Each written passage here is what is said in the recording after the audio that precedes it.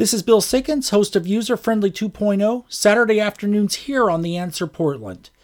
Tomorrow's Thanksgiving, and for a lot of us, this year is going to be very different than any year in the past. With the inability to travel home and see our friends and family, technology can step in to fill some of this gap.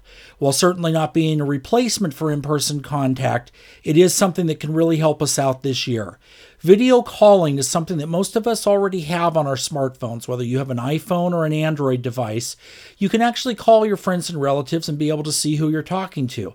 If you want to take this a step further, not necessarily just for Thanksgiving, but for any time during the year, there are low-cost smart speakers that have video systems built in that can actually allow you to do video conferencing. All of these different devices are out there, and since you can't see them in person, drop a line and say hello. And from the entire team at User Friendly 2.0, we wish you a happy and safe Thanksgiving.